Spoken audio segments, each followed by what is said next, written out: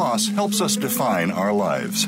By allowing our grief to matter, we discover our own strengths and embrace our authentic selves. Welcome to Good Grief with your host, Cheryl Jones. Get ready to be inspired to create a deeper life, to make your time on Earth much more meaningful. Now, here is Cheryl Jones. Hello. I'm your host, Cheryl Jones, and I want to welcome you to Good Grief, where we talk each week about the transformations that can come from loss. Today I'm welcoming Cheryl Krauter, a marriage and family therapist. She's an existential humanist psychotherapist with over 40 years of experience in the field of depth psychology and human consciousness. With her background in theater arts, working with performing arts, visual artists, and creative people has inspired her. She works with people who've been diagnosed with cancer and other life-threatening illnesses, their partners, family members, and caregivers. Her first two published books, Surviving the Storm, a workbook for telling your cancer story, and Psychosocial Care of Cancer Survivors, a clinician's guide and workbook for providing wholehearted care, came out of her own cancer experience. And her most recent book, Odyssey of Ashes, a memoir of love, loss, and letting go, was released on July 20th, 2021, not too long ago. Her private practice is in Albany and San Francisco with individuals, couples, and groups. Welcome, Cheryl. Thank you so much, Cheryl. It's so great to be with you again. Isn't it, though? I've been kind of rubbing my hands together all week. Yay, two Cheryls out. That's right. The Cheryls are back again here. Yes, the exactly. Cheryls are back. The pandemic kind of messed up our trajectory. That's for sure. That's for sure. But I'm really happy to have you here. And of course, because we do know each other and have interacted and done things together at Women's Cancer Resource Center, and I keep remembering, a little nosh and wine we had, and this and that. We've had some fun times. We've had some fun times. Mm-hmm. Yes. So of course I was aware when your husband died, and I hope I offered a tiny bit of support. You did. Yes. And now a book has come from that, which is the most beautiful book, Cheryl. I really valued reading it. It was very meaningful to me. So thank you for writing it. Thank you. It came out of one of the worst experience, if not the worst experience of my life. So as you can imagine, the writing of it was both cathartic and healing and difficult and all of the above. Yeah, all of the above. And it's I've thought over the years, I'm doing some things that have to do with the evolution of us as grievers over lifetimes. Mm-hmm. And, to have come from an experience that is a loss experience, having cancer, I consider a profound grief experience. Mm-hmm. Mm-hmm. And then that, I'm sure, factoring into how you then faced the loss of your husband. Because we keep evolving, don't we? Mm-hmm. Mm-hmm. Let's start with. Well, go ahead. Well, I just want to say I have received now the email that you sent me. So. Oh, good. Yeah. Good. Yeah, just to let you know. Okay. Yeah. Thanks. For the listeners, I sent Cheryl's excerpts back to her so that we can hear them in her beautiful voice. Anyway. But let's start at the beginning, of course, because our stories overlap but are so different. And I thought of that so much while I was reading, in that, of course, as you know, my experience of losing a spouse was after an extremely long illness, but your experience was quite different. Could you talk a bit about what happened and where you were at first in that experience? Yeah. Well, The experience of sudden death is quite different than the experience of someone having a long illness. They obviously both have traumatic aspects to them. They both have losses, particularly of a spouse, although, particularly a child, a parent, a friend, anyone that you really deeply love and care about impacts your life forever. Sudden death has a traumatic ripple that for me, and I think that this is common and universal, if I can use that word, to people who've experienced a sudden death, whether it be heart attack, stroke, accident, something that all of a sudden your world just is in an upheaval. My husband woke up quite early in the morning. His back hurt, his neck hurt.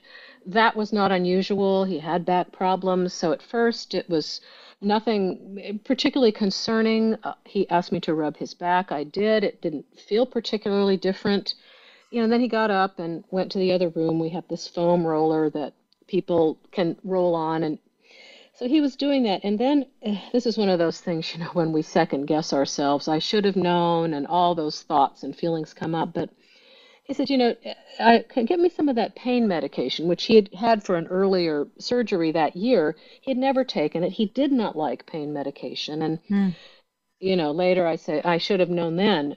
So I gave him a pill. I said, well, you could take 2. No, I don't need that. And, of course, then I was hovering, which he did not like at all. And who could blame him? So, I went back to bed. Yes. And literally within moments, I felt sick. I felt like, did we have food poisoning? What is happening? And then from the other room, I heard this unearthly noise, this sort of gasping and snoring and liquid. And I just basically levitated back into the other room, where I discovered fairly quickly that I thought, oh my God, he is not breathing.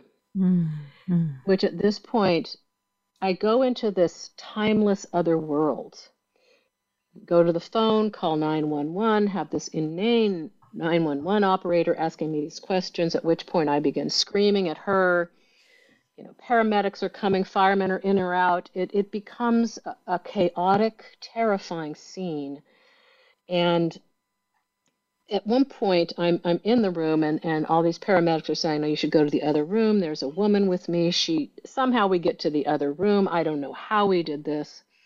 I'm shaking, and the paramedic comes back, and this big, huge man. I'll always remember the sound of his footsteps on the wooden floor. And, he says, I have to prepare you. I cannot find a pulse. At which point at this point, was shaking. And this woman with me says, are you all right? Well, no, of course I'm not. No. Right. That answer is no. I am not all right. Mm-mm. And with way, way too soon, I hear these heavy boots coming down the hall. And I'm feeling inside myself like, no, you cannot come. Go back to that room. No. And then he tells me that, my husband has died. And the death report stated that the death happened in less than 5 minutes. So in less than 5 minutes, my partner, my friend, my lover, my ally was gone. And from there, I just travel into this world that is unrecognizable. I had to call my son, who was at college in Los Angeles. I had to get myself together to make that call. And the whole thing just sort of moves from there. I have when did the paramedics leave? When did my sister-in-law get here? When did this happen? Where was I? Yeah. Unimportant details at that moment, huh? Really, right, I mean, exactly. not the point of your focus for certain. Right. Mm-hmm.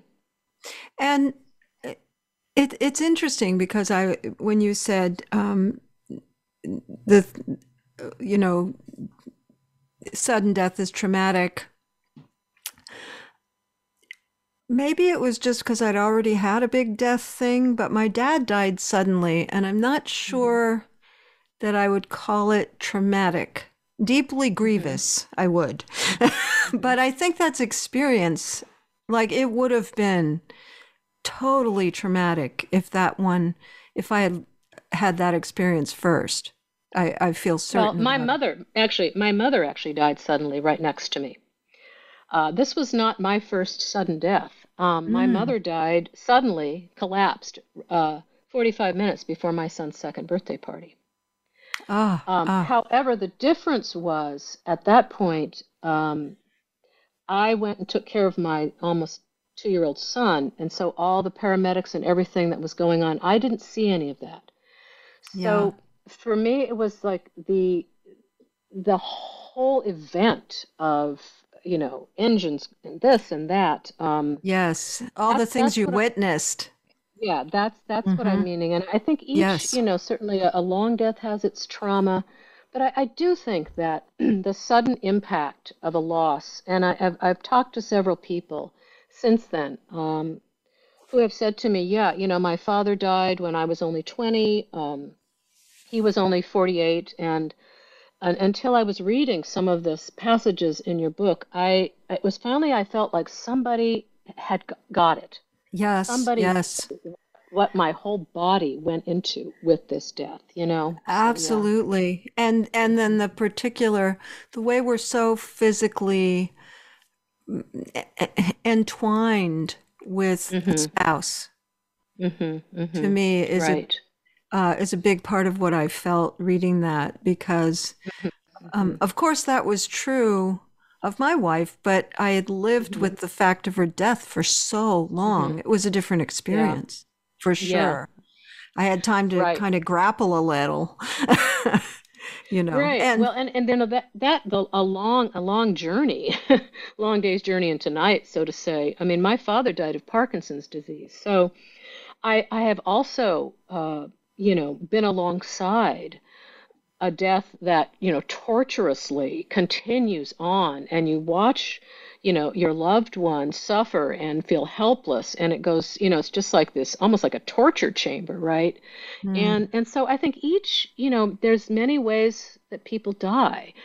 I think we have these indeed. images. We're all going to be, holding hands and singing songs, and there'll be flowers, and it'll be all beautiful. And I think if people can actually manage to do that, that's lovely. But as we know, most of the time it doesn't get to happen that way. Right. And then Yeah. whatever work we have to do is the work we have to do. Yeah, Would exactly. you share, because I think it comes right out of this. It's not right when John died, but kind of expresses where you were for quite a while. Yes. When you went on the trip with Bill and Shash. Yeah.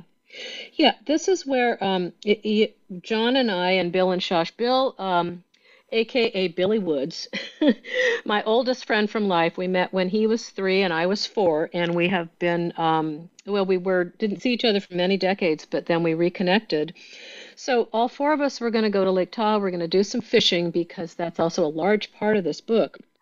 So this is where we're up in Tahoe. We're taking a hike, and I'll uh, I'll go from there. John died 5 months before the trip we'd planned with Bill and Shosh. I was scared that it would be too painful to go without John. In my heightened vulnerability, I was also worried that Bill and Shosh might not want to go with me when I was still so raw with grief. In the end, I decided to keep the reservation, and I was relieved and touched when Bill told me they were glad I'd decided to do so and were looking forward to spending time with me in Tahoe. 4 people have become 3. I drive up alone, and I will spend a few days by myself until my friends arrive. I'm doing okay on the way until I pass by the infamous Cisco Grove spot. I guess I'm still okay after that because I keep driving, though I probably should pull over until I stop sobbing. I have brought John's ashes in a little carrying case from Sunset View Mortuary.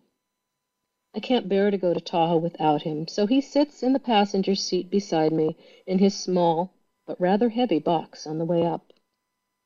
Upon arriving at the same spot we were all together a year ago, I haul everything up the stairs.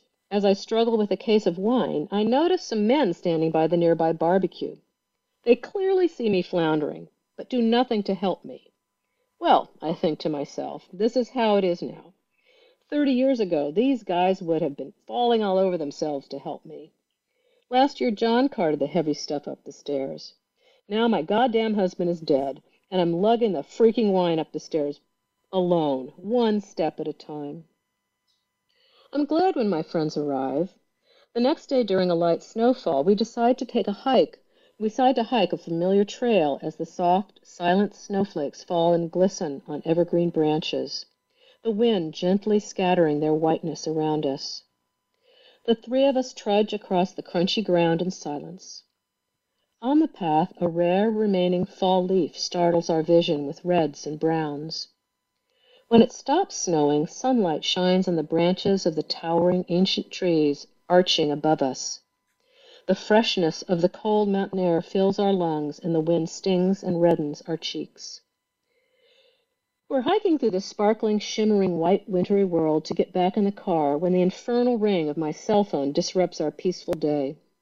Annoyed by something that is completely within my control, after all, I had not only brought the phone, but also neglected to turn off the sound, I ignore it until we get back to the car.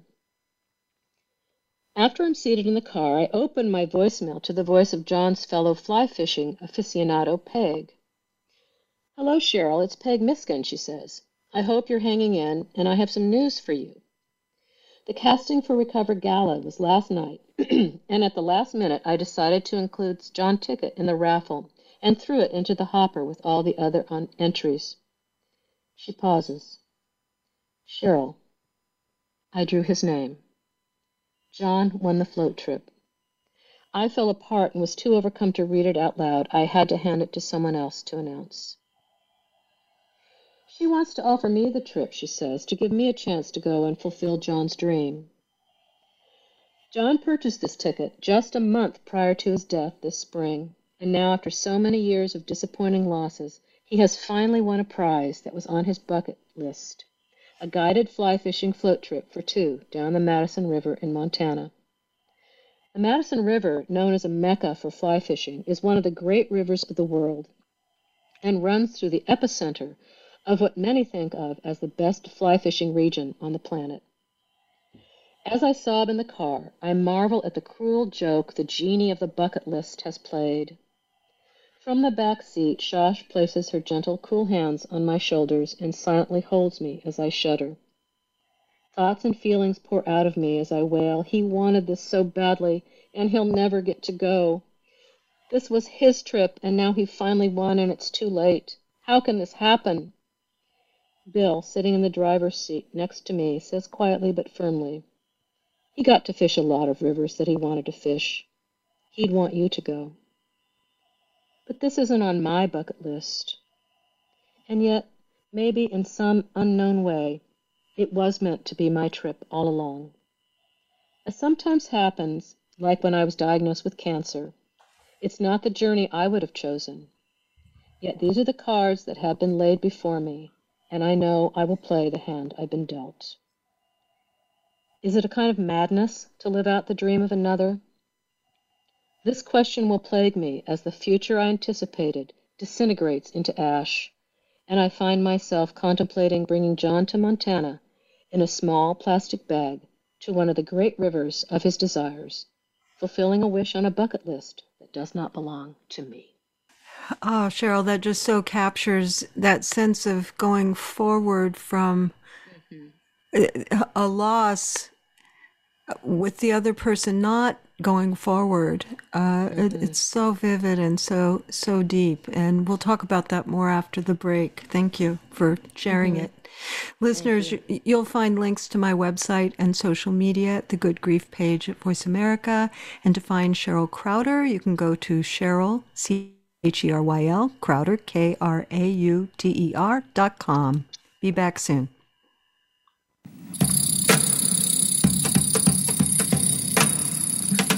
Think you've seen everything there is to see in online television? Let us surprise you. Visit voiceamerica.tv today for sports, health, business, and more on demand 24/7. Be sure to like the Voice America Health and Wellness channel on Facebook. You'll find great health tips from the experts. Find out more about your favorite shows and talk back to our team. Search Voice America Health or click the like button under the player today. This is Good Grief host Cheryl Jones. Whether you're in grief, crisis, deep loss, or transition, working with the right therapist can move you forward like nothing else. That's why I'm happy to be sponsoring BetterHelp. Their user-friendly platform connects you with a therapist uniquely suited to support you. If you want to know more, follow the link on my host page or go to betterhelp.com/goodgrief. That's betterhelp.com/goodgrief and receive a 10% discount for the first month. Abre mi corazón.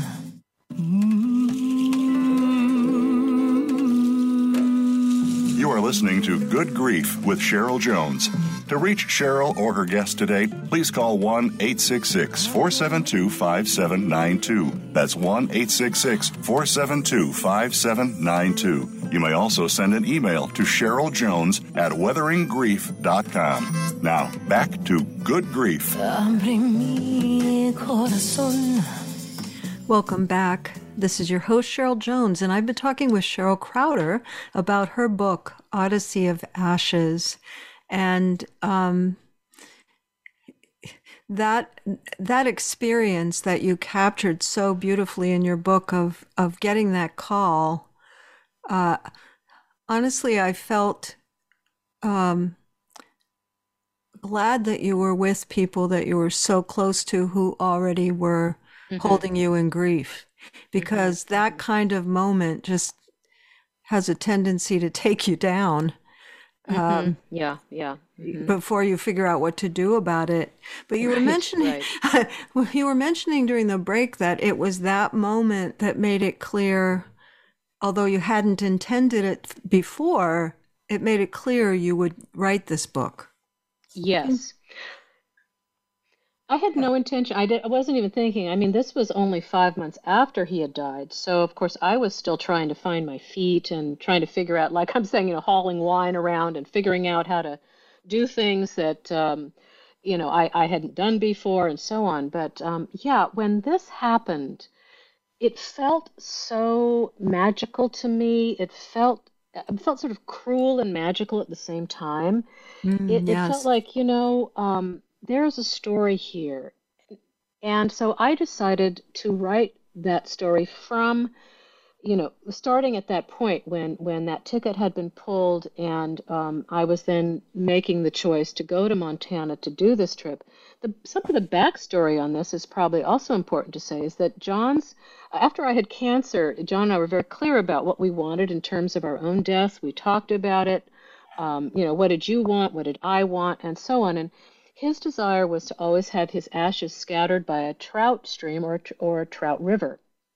So it was also a way that I could fulfill a promise to him that I would take him to where he wanted to go. I would take him to a river that he always wanted to fish.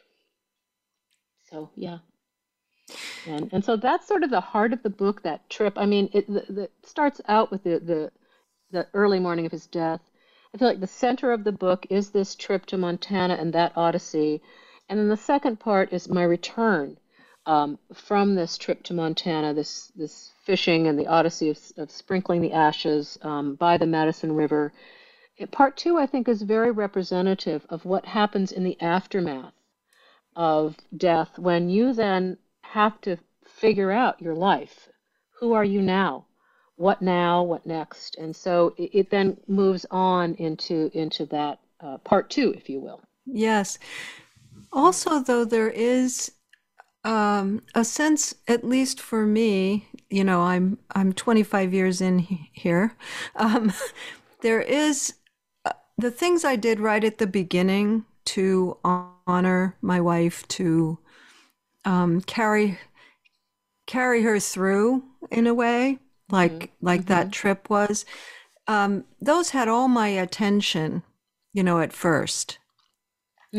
However, I would still say that a lot of what I do with my life refers to that experience, obviously, right? I do the show and, etc. Of course. But it's definitely a thread, and your book made me think about it in the sense that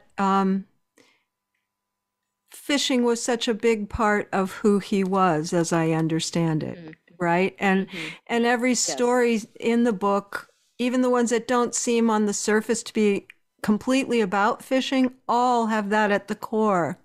And I wondered if you would be willing to talk some. I appreciated so much that you didn't diminish him by skipping the tough parts of who he was, right? Right. Because exactly. there's a way that, let's say I go to a memorial of someone I knew who was actually difficult and they're being spoken of as if they weren't. I just feel like they're more dead than they, right? That somehow, Right. the struggles with your husband and your son, interestingly, you told that through fishing. And I just wondered if you could talk about that, because that's a part of who we are too, right? Our glitchy places and, Absolutely. Well, and I think none of us are saints, and, we don't want to canonize anybody. Right. I think it's important, and you're right, it's important to talk about, write about, be with, and remember the whole person.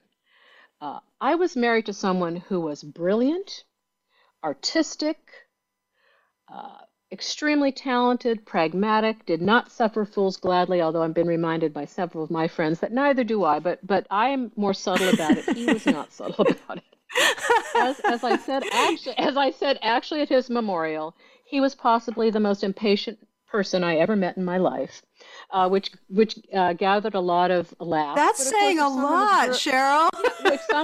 Someone is brilliant and artistic, you're going to take that. They're not going to be Melvin Milquetoast. And, that passionate person, has the ups and the downs and the ugly and the beautiful and all of that. But yeah, I do, there is a metaphor of fishing and water and storms that runs through as a through thread throughout the entire memoir, both inner and outer, the inner world and the outer world.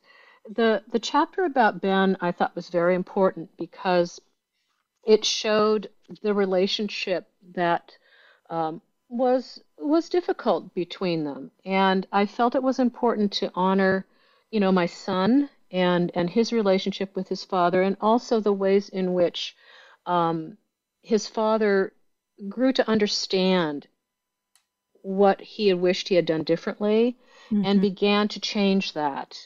And I am so deeply thankful that happened. It happened through a lot of difficulties, angers, upsets, me not knowing, as a parent, you never want to be in the middle. You have to kind of navigate yourself in between, these two people. Indeed. Yeah, as we familiar. all know as parents, and very familiar. But the fact that that this relationship had transformed enough before the death, I think was beyond fortunate.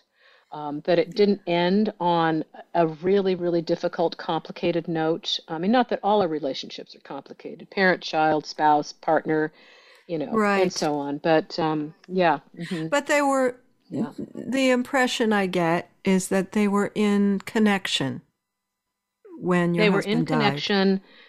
They were in connection. John had realized the ways that he wanted to reach out to his son, and they had begun a different type of conversation. I no longer needed to, try and either stay out of it or, your complicated decisions went down in volume.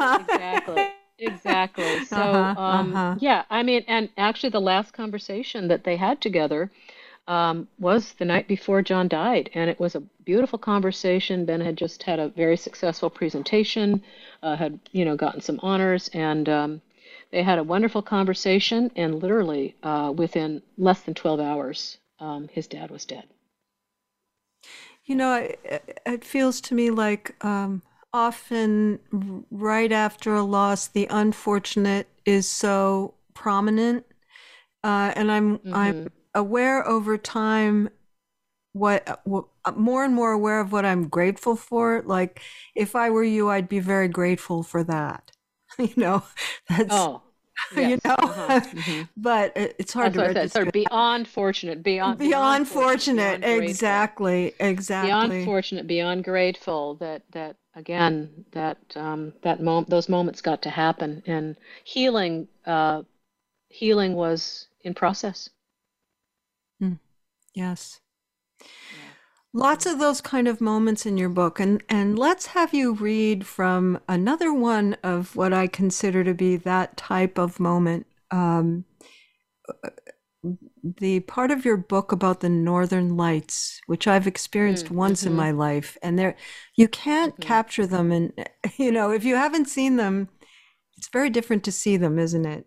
But just Yeah. that part of the book Mm-hmm. stands out. Would you share that? Of course. It starts out with a quote: "For night's swift dragons cut the clouds full fast, and yonder shines Aurora's harbinger, at whose approach ghosts wandering here and there troop home to churchyards." William Shakespeare, A Midsummer Night's Dream. NOAA Space Weather Prediction Center said, this is like a report that I'm quoting, said Sunday that moderate geomagnetic storm conditions have already been detected today, and any activity after nightfall could result in auroras visible as far south as the northern U.S. The increased chances for auroras were caused by a coronal mass ejection which collided with Earth earlier today. Coronal mass ejections are defined by the SWPC as huge explosions of magnetic field and plasma from the sun's corona. The National Weather Service, July 14th, 2017. I'm fortunate to have witnessed the grandeur of the Northern Lights twice in my life. Once in 1988, when John and I were drinking and dancing in a cowboy bar in Montana, and ran outside with all the other shit kickers to see the aurora borealis. And now, 29 years later, tonight, July 16th, 2017, the night of the day I scattered John's ashes by the Madison River in Montana. Aurora borealis, named for the Roman goddess of the dawn, Aurora, and the Greek north wind god, Boreas, is a rare and stunning night sky phenomenon that's long been the stuff of myths and legends, inspiring stories among North American Aboriginal people who must have looked up into total darkness, unmarred by the presence of the ambient light that exists in our modern world, and watched in wonder as what appeared to be a fire ignited in the sky. From these sky flames, they created stories of warriors and dragons and beliefs in celestial messages, both of goodwill and its dark mirror, evil. Some Inuit tribes believe the lights are the dancing souls of our ancestors. Do the ancestors who have gone before us return as this fiery light to guide us across the boundary of our known world to join them when it's time to travel to the other side? What story is illuminated in the sky tonight in Montana? Since I scattered John's ashes and drove the mile or two back to Rainbow Valley Lodge from Ennis Park, the treacherous weather of the day has again transformed into a vivid heat. As the dusk turns into night, I sit exhausted on the rustic Western-style bench on the porch outside my room, drinking a glass of wine. The other guests are also out drinking whiskey, laughing, lying about the size of the fish they caught today. Or maybe they're lamenting the fact that they spent too little time on the Madison this afternoon due to the fierceness of the storms. From my rough-hewn perch, I silently observe the sights and sounds of the fishermen laughing and talking while images of my day appear and disappear in my mind's eye. The experiences arise and disappear like mirages that will grow into memories as time passes, and I'm content merely to be with them in the dusky shadows of evening's arrival. It is my last night. I will be leaving Montana tomorrow, and I have no energy to engage in cocktail conversation after the heartbreaking journey of the day. I sit quietly eating cheese and crackers off a paper towel, munching on an apple, sipping a celebratory Chardonnay out of a plastic cup, watching the sky darken. As the evening grows darker and I continue to gaze into space, I notice a glowing vermilion light in the distance.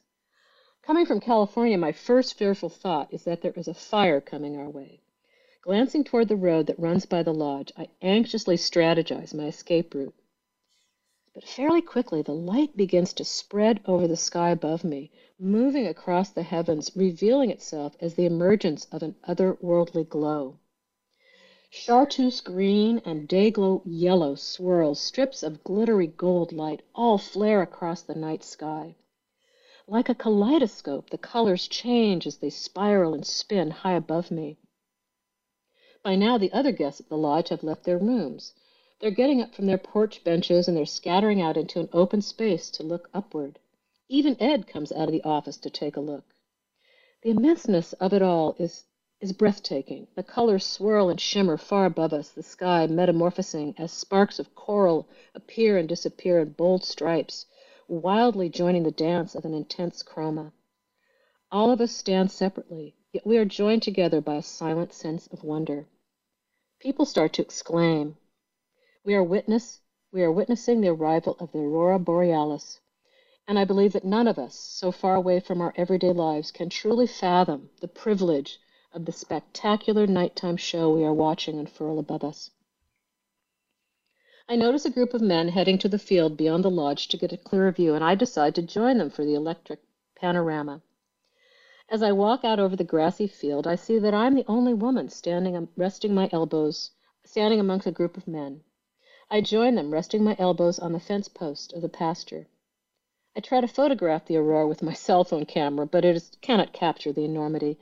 I give up, decide to simply be present and photograph the images with my mind's eye, to commit what I see to memory within myself. A more than slightly inebriated man stands next to me and excitedly blurts out comments about the magnificent sight we are witnessing. Although he is talking to himself more than he is to me, I respond to his excitement with my own comments. Words like photos are unable to record these images. The storms of the day have created this spectacular nighttime show of the aurora borealis. The tempest I have traveled through all day has broken the sky open into this phantasmagoric show of light and color. I will learn later that the violent, unpredictable squalls I was making my way through today were caused by an explosion from the sun's corona hitting Earth. That my odyssey through rain and wind today was born out of the shocking arrival of fragments of the sun's plasma infiltrating the planet's atmosphere. Beyond the scientific facts, the world of hard, cold evidence, I think of the Inuit people, searching the incandescent heavens for the dancing souls of those who have traveled to the other world, and contemplate how earlier today I heard John's words guiding me through the maelstrom to his burial ground. Looking up into the darkening sky, I am grateful. Let's take a break and come back and talk about that after. Listeners, you can find me at weatheringgrief.com or the Good Grief host page. And I want to mention I now have a platform on Clubhouse. I'm going to be doing some Clubhouse meetings. Go and look for me there. And to find Cheryl Krauter, go to cherylkrauter.com. Back after the break. Become our friend on Facebook. Post your thoughts about our shows and network on our timeline. Visit facebook.com/Voice America.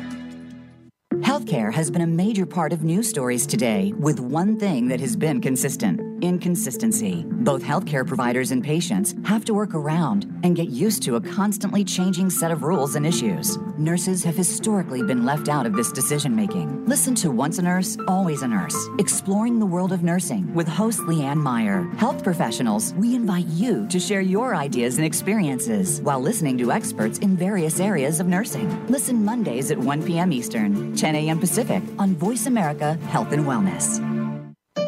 Opinions, options, answers. You're listening to Voice America Health and Wellness.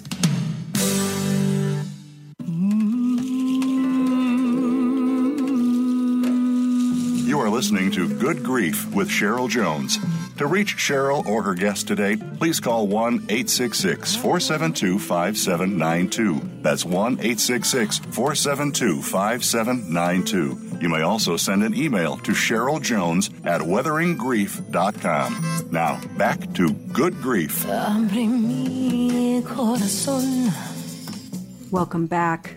I'm your host, Cheryl Jones, and I've been talking with Cheryl Krauter about her memoir, Odyssey of Ashes. And before the break, Cheryl, you read that absolutely amazing part of the book about the aurora borealis. And, you know, reading many parts of your book, I vividly re-experienced many moments of magic that happened in the course of my wife's illness and death. I don't know what other word to use, really. Some people would say serendipity or magic, but things that I cannot explain to myself that are so meaningful to me. Yeah. And it's almost as if I try to explain them too much, I've diminished them, right? But I appreciate right. You lose them, yeah. But I appreciated that you did describe that, because what magic that was, especially after what you'd been through that day. Yeah, my gosh, yeah. And I love that it brought memories back to you. I love that you had your own then images and remembrances, and I love that. That's always an intention. I love it when that happens. So. Yes, that was really true for me throughout the book. You know, for instance, I'm going to have you read a little bit more in a second, but one that stood out quite a bit is that right before my wife died, some friends offered to take her fishing. Well, she was in a chair by then. She couldn't actually fish. And she said, I want you to take care of my line. I'm not a fisher person at all. You are. I'm not. And well, kind of. You are. No, you are. Just not as avid as him. But anyway, so I was like, I wasn't going to say no at that point.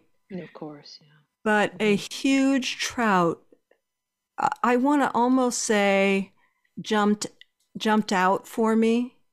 You know, I mean, I was doing everything wrong, Cheryl, everything wrong. That fish should not have. You talked about fish stories, and it made me smile, because I have a picture of her and me, her in her chair and me with the fish in front of them. So of us. So I know exactly how big it was. But, you know, that was magic. I mean, there's no way that I could land that fish, right? So that was one of the examples that came up.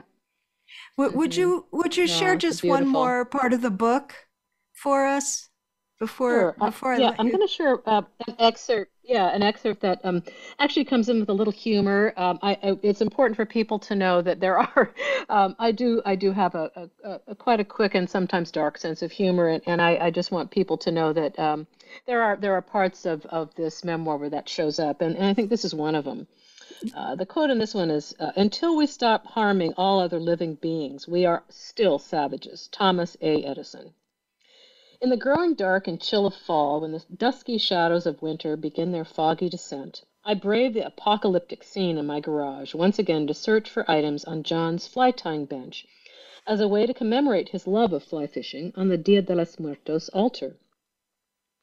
On this first day of November, as I enter the mayhem of the garage, for once I actually do know exactly where I need to go to find the accoutrement of the angler, though only because of another hunting expedition that occurred in the same space just months ago.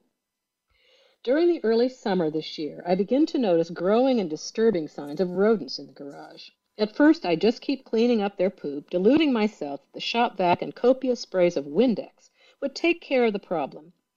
Positive that I destroyed their habitat, I celebrated after I emptied a tiny little abandoned home out of one of my fishing boots. But a day later, when I was still cleaning the tiny black turds off of John's fly fishing bench, I discovered another well-built nest tucked in a corner behind feathers and pieces of yarn. And as I was looking down, a small creature darted off along the shelving right next to me and disappeared from view. Shuddering, I fled from the looming, furry, seemingly enormous gray fiend who was clearly out to infect me with a deadly strain of bubonic plague. And so logic prevailed, and after all of these gag-producing failed attempts to rid the garage of infestation, and particularly as the droppings seemed to only multiply hours after I had rained terror upon the mouse community, I went to my local hardware store to purchase a trap that would catch but not kill the mice so I could release them into the wild, unharmed and free to roam anywhere else but in my garage. This seemed to me to be a variation of catch-and-release fishing, adjusted to the hunt of rodents in my garage. I tempted my little interlopers with globs of peanut butter at the backs of the trap so as to provide them with a tasty treat prior to their capture. I wondered if they would have chosen peanut butter for their last meal, as I sampled some of the delicious organic product I'd purchased to seduce them. Days into this humane catch-and-release hunting method, however, the peanut butter was solidifying into a concrete mass. With no takers, this method also failed. Back at the hardware store, I purchased some small devices that were supposed to emit ear-splitting sounds that would drive the tiny creatures from their habitat. Several days later, I was back to my shop vac and Windex plan. I continued to clean up the mess left by these creatures who clearly had seen it all when it came to these instruments of capture, or who were wearing earplugs to protect themselves from the sounds supposedly emanating from the devices strategically placed in the garage. On my next return to the hardware store, I read the description of how the rodents would die if I used poison. Horrified and feeling guilty, I quickly exited the store without a purchase. Finally realized that I would have to resort to murder. I borrowed a small trap that would electrocute the unsuspecting mouse once it ventured within search of the small bits of cat food placed at the back of the trap. Battery operated, a light would flash when there was a successful kill. I renamed the device the electric chamber, placed it strategically, turned it on, and exited the garage. Less than 10 minutes later, I peeked back inside. A blinking light told me the news of the capture. Donning thick gloves, I picked up the trap to find a tiny, gray, limp little mouse who apparently had hopefully never knew what had hit him. I burst into sobs, crying and blithering to the deceased tiny being. "I'm sorry, I'm so sorry." I broke down looking at this innocent creature who was only seeking shelter and a snack to survive, and was filled with horror and shame. I carried the electric torture device to the outdoor garbage can. Sickened, I dumped the mouse into what now would become my mouse graveyard. After this sad little burial, I sat, covered my face, and cursed this onerous job that I wouldn't have to do if John were here.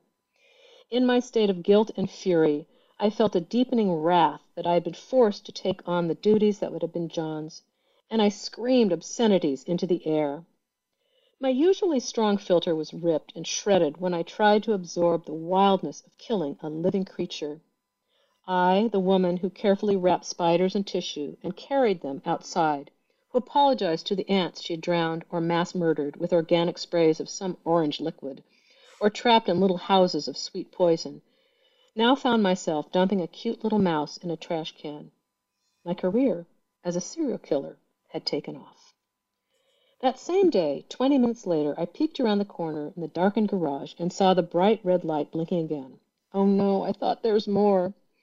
Wishing I owned a hazmat suit, I put the thick gloves back on and headed for the little murder box.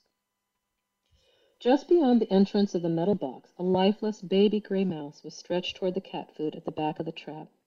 No bigger than half my little finger, I imagined it was the child of the mouse I had already killed. With apologies, but not quite as upset this time, I buried the creature next to the first victim in the open grave of the garbage can. I felt disgusting. But then, something rather alarming began to happen. As the hours went by, I began to obsessively check the trap. I recognized within me that primal human excitement of the kill. Me, who hated any form of violence, for the first time in my life was feeling the thrill of the hunt, the attraction to a blood sport. I actually began to experience the satisfaction of capture, the power of being the master of my territory. I began to feel an excitement in my success as the destroyer of vermin, and was both proud of and appalled by myself. During my time as a great hunter and destroyer of mice in my garage that summer of 2018, I counted a coup of 8 mice in less than 24 hours. Each received a moment of atonement, and all were laid to rest together. There's so much in that. Yes, there's so much in that. Yes, humor, but also that process of recapitulating spaces when someone's gone and taking on jobs, and oh my gosh, it's so much. And I'm similarly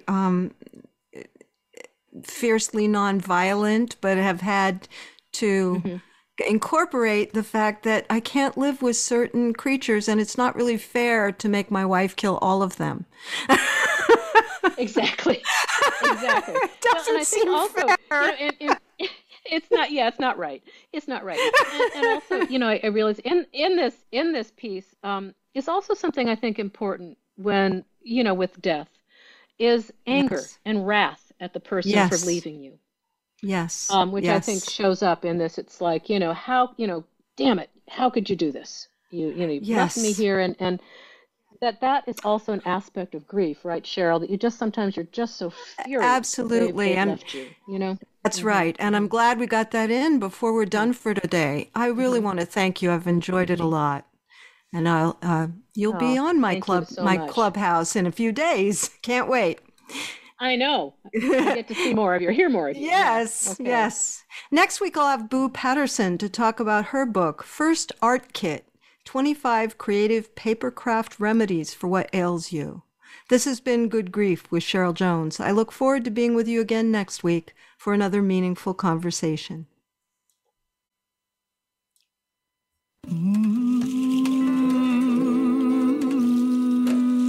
Thank you so much for joining us for Good Grief.